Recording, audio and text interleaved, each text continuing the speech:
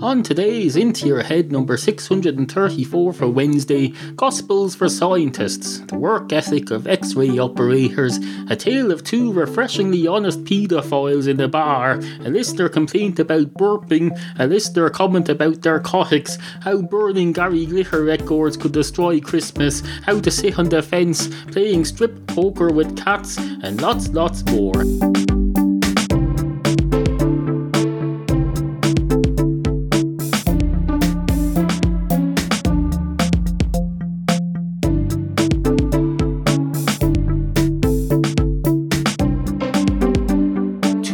Paedophiles walk into a bar.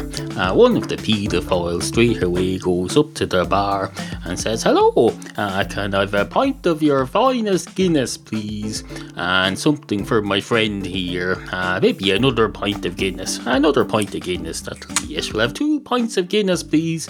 Or to put it another way, have a pint of Guinness and another pint of Guinness. And the first one will be the pint of Guinness and the second one will be the other pint of Guinness, in case we need to distinguish them. Although I can't see why we should.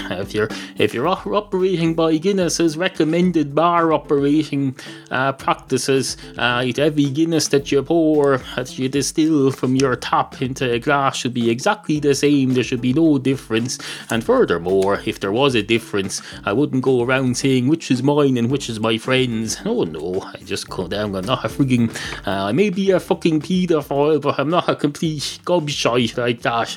Although that's not for me to judge. It's not for me to judge. It's the same way as they separate church and state and policing. They also separate criminals from the judiciary system. They don't put a criminal in charge of deciding whether or not he's guilty. No, you need more than one person involved in that. Anyway, 2 pints of Guinness, please. And the barman looks up and he says, "Hello, I'm sorry, I wasn't listening. Did you say something?" And the paedophile says, "Yes, I did say something." And the barman says, "Well, do I need to know what it is?" And the paedophile says, "Well, that's not for me to judge. I can't say that. I've destroyed my whole right that I have to make judgments about anything is gone, I'm afraid. And it's all my own fault. I take responsibility myself. But no, I can't decide whether it was any of any importance. I suppose I could repeat it, although not word for word. I haven't memorised the whole speech. Basically, suffice to say, I asked, could I have a pint of Guinness for me and a pint of Guinness for my friend here? Don't worry, it's not a child, it's just a friend, an adult friend of mine.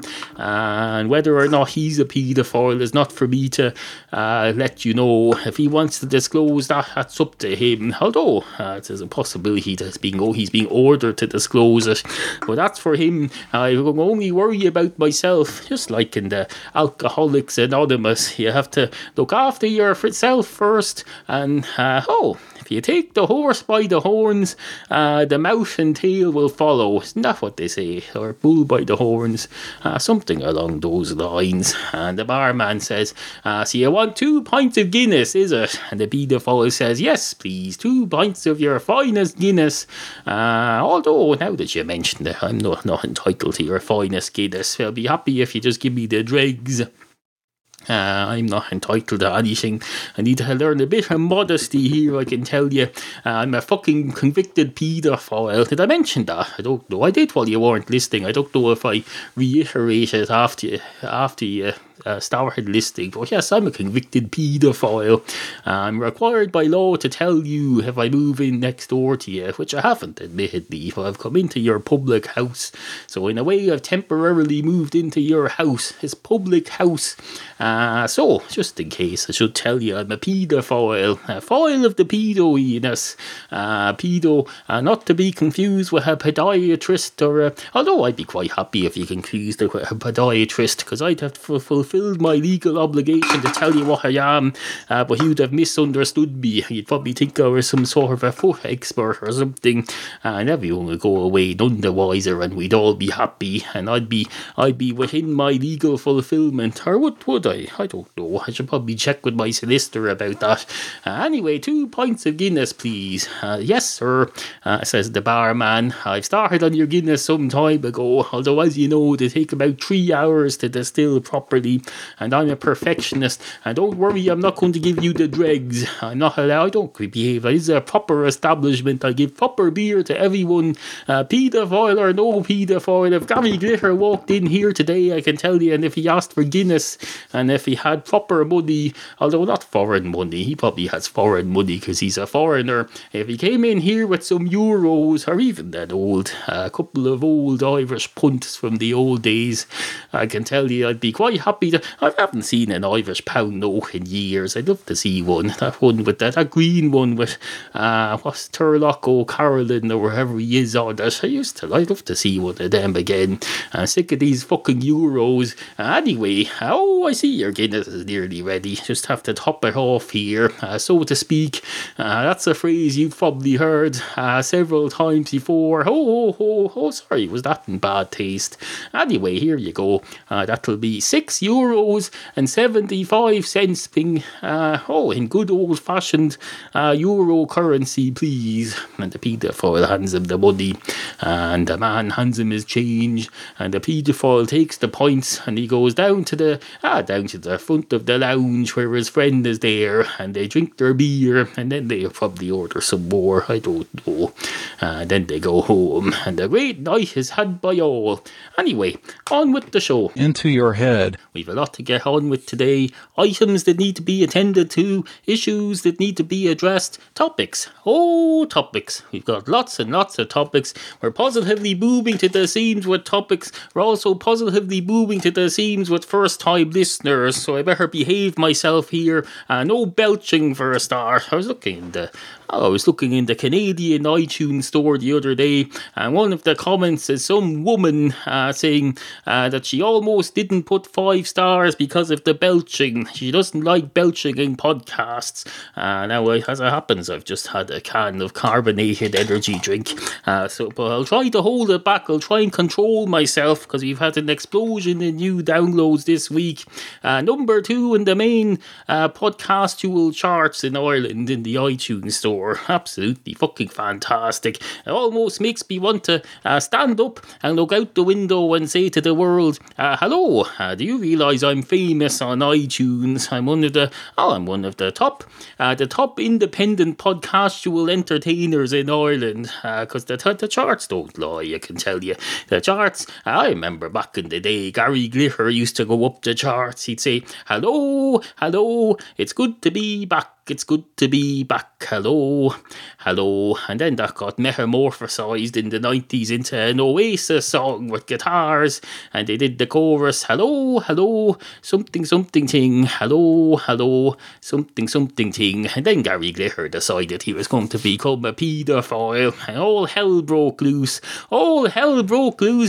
people went out burning records like there's no tomorrow, and of course if you burn a record, first thing that happens, ironically, is that noxious fumes come up out of your chimney, go up into the sky, and go up, and basically they poison Santa Claus up in the sky. Santa Claus comes along in his sleigh on the coldest day of the year, and he gets knocked out, basically, not by the fumes themselves, but the fume and the smoke, they freeze halfway up, and it's basically the same effect as if that mythical thing where commercial aeroplanes supposedly drop waste from their toilet onto people and it freezes and it hits their head. That's a myth. But this thing about the noxious fumes hitting Santa Claus, that's not a myth. Those fumes, they go up into the sky, and basically, if you're burning Gary Glitter's records, then there's a good chance that you're killing Santa Claus. Now I know what you're thinking there. You're thinking, I don't believe in Santa Claus. Well, that's okay. Santa Claus believes in you. He just doesn't like you, which is understandable, seeing as how you're doing your level best to kill him.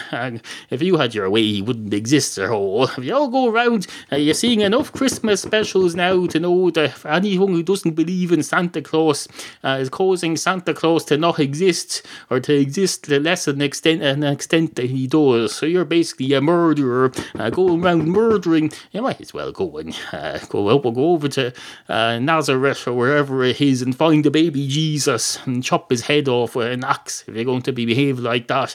Hello to all my new Irish listeners, by the way, in Holy Catholic Ireland. Sorry about that. I don't usually get down this route. I usually do more respectable stuff. But no, it's all unplanned, so I can't predict what's going to happen here. What's going to happen here? There's a message from a listener who's had recent surgery. Laughter plus recent surgery equals pain equals more narcotics. Therefore, into your head equals narcotics. Now, I want to disassociate myself from that comment, listener. I have none of that crap coming in at me. I'm not responsible for doling out narcotics. Although admittedly, I did just recently send a listener a big box of energy drinks in a box. American Customs held it for about a week. They said, hello, you paid for airmail for this, but we're going to stick it in customs for half a year while we decide what to do with it. We'll decide, do we need to frigging attach labels to this? Do we need to open it up and have a look at what's in it? Do we need to x-ray it? I'm all for x-raying things if it hurries the process up.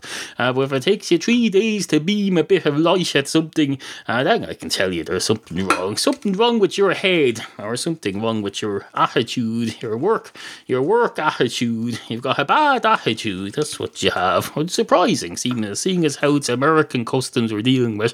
Americans love to go on about how they work more than anyone else. They take less days off than anyone else. People over here take more days off because we get the job done quicker. Byro is my dog. That's interesting. One listener is distracting me while I'm trying to record. I'm trying to record the next episode and you're distracting me with your comments about the previous ones. Go away out of that. You're causing the death and destruction of this episode of Into Your Head. Although in a way you're not. You're not really. This is a bonus episode. I've already made today's episode, a Halloween one, but I put her out early to satiate you. Anyway, where are we?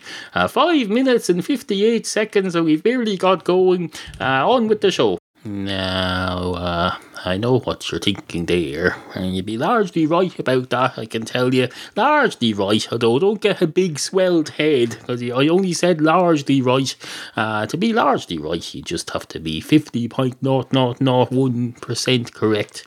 You could be wrong about everything else. You could say, hello, my name's Peter, I listen to Into Your Head. I'm also a 3-headed dinosaur, and I live in a sewer. That could be largely right.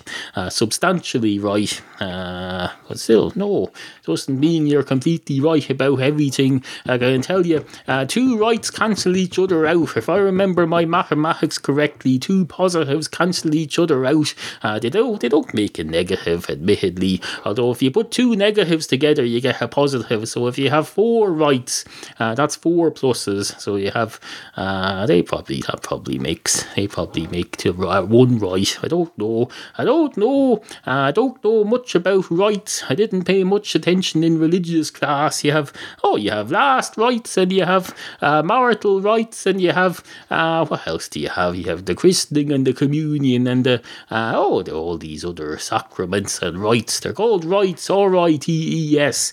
I don't know why I'm waving my harmonica around here. I think I was expecting this to be a musical segment of sorts, but no, I can't see myself doing a musical segment on my harmonica about religious rites and ceremonies. Although, why not? They play music in churches, so we'll have a go with it. Let's see.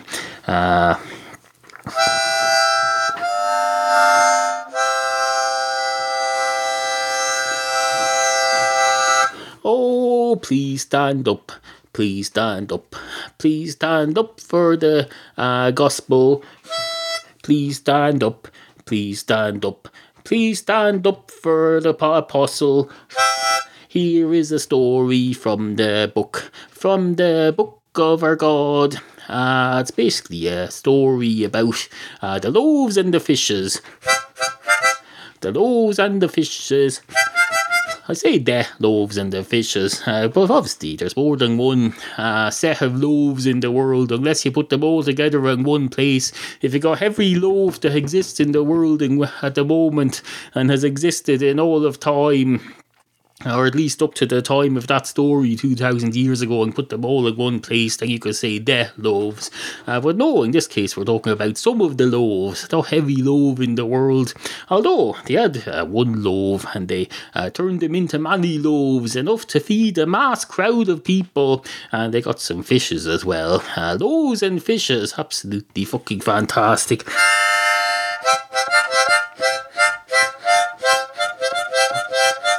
Anyway, this is the word of the Lord. The response is, thanks be to God. Thanks be to God.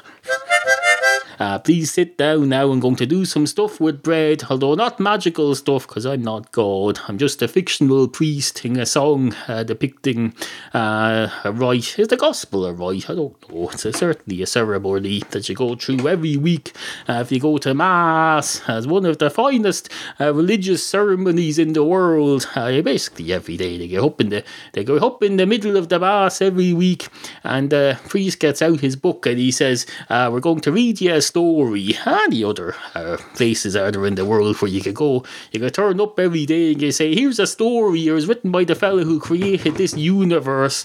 I can tell you, Professor Stephen Hawking doesn't get to do that. He doesn't go into work and say, hello, I feel like a story. Can we have something by Plato or someone? I don't know, something about the universe.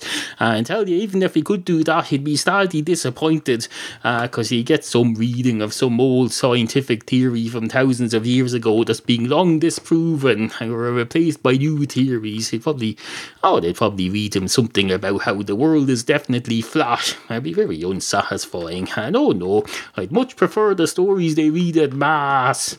Anyway. There's still more to come on Into Your Head. Do you like this program? Do you like that it comes out a couple of times a week on a regular basis and that it's free, doesn't cost you a penny? Well, if you do like all that, and even if you don't, you can support the podcastual arts by using my Amazon links every time you go to do your shopping. When you're doing your Christmas shopping, for example, go to intoyourhead.com, click through my Amazon links. There's one for Canada, one for UK and Ireland, and one for the US, and go through to Amazon through my link, and when you get there just proceed as normal with your shopping and I'll get a generous cut every time you do that. Absolutely fucking fantastic. Doesn't cost you a cent extra, and if you prefer not to shop on Amazon, you can always just leave a tip at the tip jar at intoyourhead.com using PayPal. Absolutely fucking fantastic. That's how this program is financed. There's been 630 odd episodes. And incidentally, if you want to hear some old stuff, there's a separate feed in iTunes called the Into Your Head Archives or Reruns feed or something like that. Just search for Into Your Head and you'll find it. Go subscribe to that for reruns from my vast archives. Anyway, on with the show. To celebrate the upcoming American-US presidential elections, I'd like to present an old article of mine entitled Sitting on the Fence, which should help you make up your mind in some way if you're voting in the American elections, or maybe if you're just placing a bet on it from afar. Either way, you might learn something from it. Sitting on the Fence by me. I always like to sit on the fence when contemplating issues of great controversy. For one thing, I find that it toughens up my thigh muscles, as well as my ability to endure pain. Endurance is very important in a world where you could at any moment inadvertently switch on the channel that shows Judge Judy. Anyway, it seems to me that there are two sides to everything. I discovered this to my cost yesterday morning when I got out of the wrong side of my bed, which I now know has two sides. The window was open at the time, and I fell out of it and landed on the fence in a sitting position, and that's how all this started. Recently, my country had a referendum on whether or not it should be illegal to steal things from sweet shops. We're a rather old-fashioned and conservative nation, so everybody voted yes. But anyway, while we were all debating the issue in the run-up to polling day, I agreed to take part in a televised debate in which I represented both sides of the argument. It was rather tiring, running from one podium to the other every time I switched sides to argue against myself, but apart from that it went fine, thanks for asking. I successfully argued that anybody who pilfers a fizzy cola bottle should be hung, drawn and quartered. Then I rang over to the other side of the stage and criticised myself for being an extremist. I suggested that rather than fighting the crime, we should fight the causes of crime and examine why people feel the need to take fizzy cola bottles from their fellow human beings in the first place. After that, I rushed back to my original seat and attacked myself for being a ninny, saying that this was political correctness gone mad. The audience applauded warmly. They love it when you show up the other side as being a complete idiot.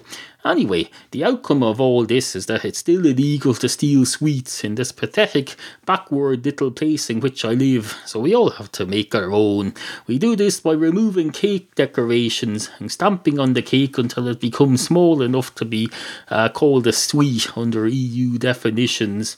It works very well, so long as you don't go too far. If you do, the cake becomes so dense that a black hole is formed. Even then, it's probably going to be fine, because with a bit of luck, the universe at the other side of the black hole will have recently liberalised the sweet laws, and you'll be able to go over there and score yourself some jelly babies. Just be careful that you don't wander into the universe where cats have become all powerful and omnipresent, because if you do, you'll get caught, and even though it's not illegal to steal sweets there, they'll extradite you to your own universe and plant some fake evidence on you. They won't mean any harm by it. Cats are just being playful with you when you do that. I myself once had a cat who liked to play drinking games with me. Strip poker was his particular favourite, but he always lost instantly because he didn't have any clothes to begin with.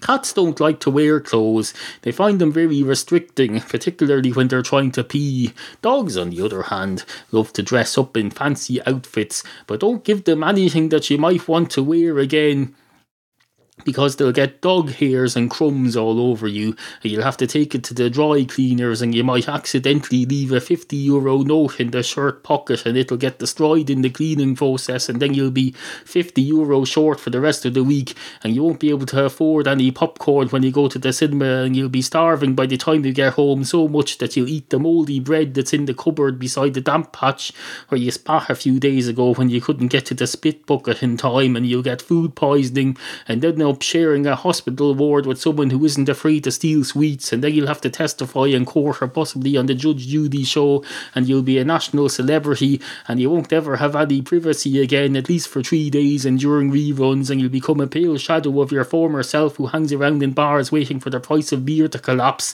And let me tell you, you'll be waiting a hell of a long time given the current economic climate. Don't say I didn't warn you. You're listening to Into Your Head, hosted by Neil. Absolutely fantastic.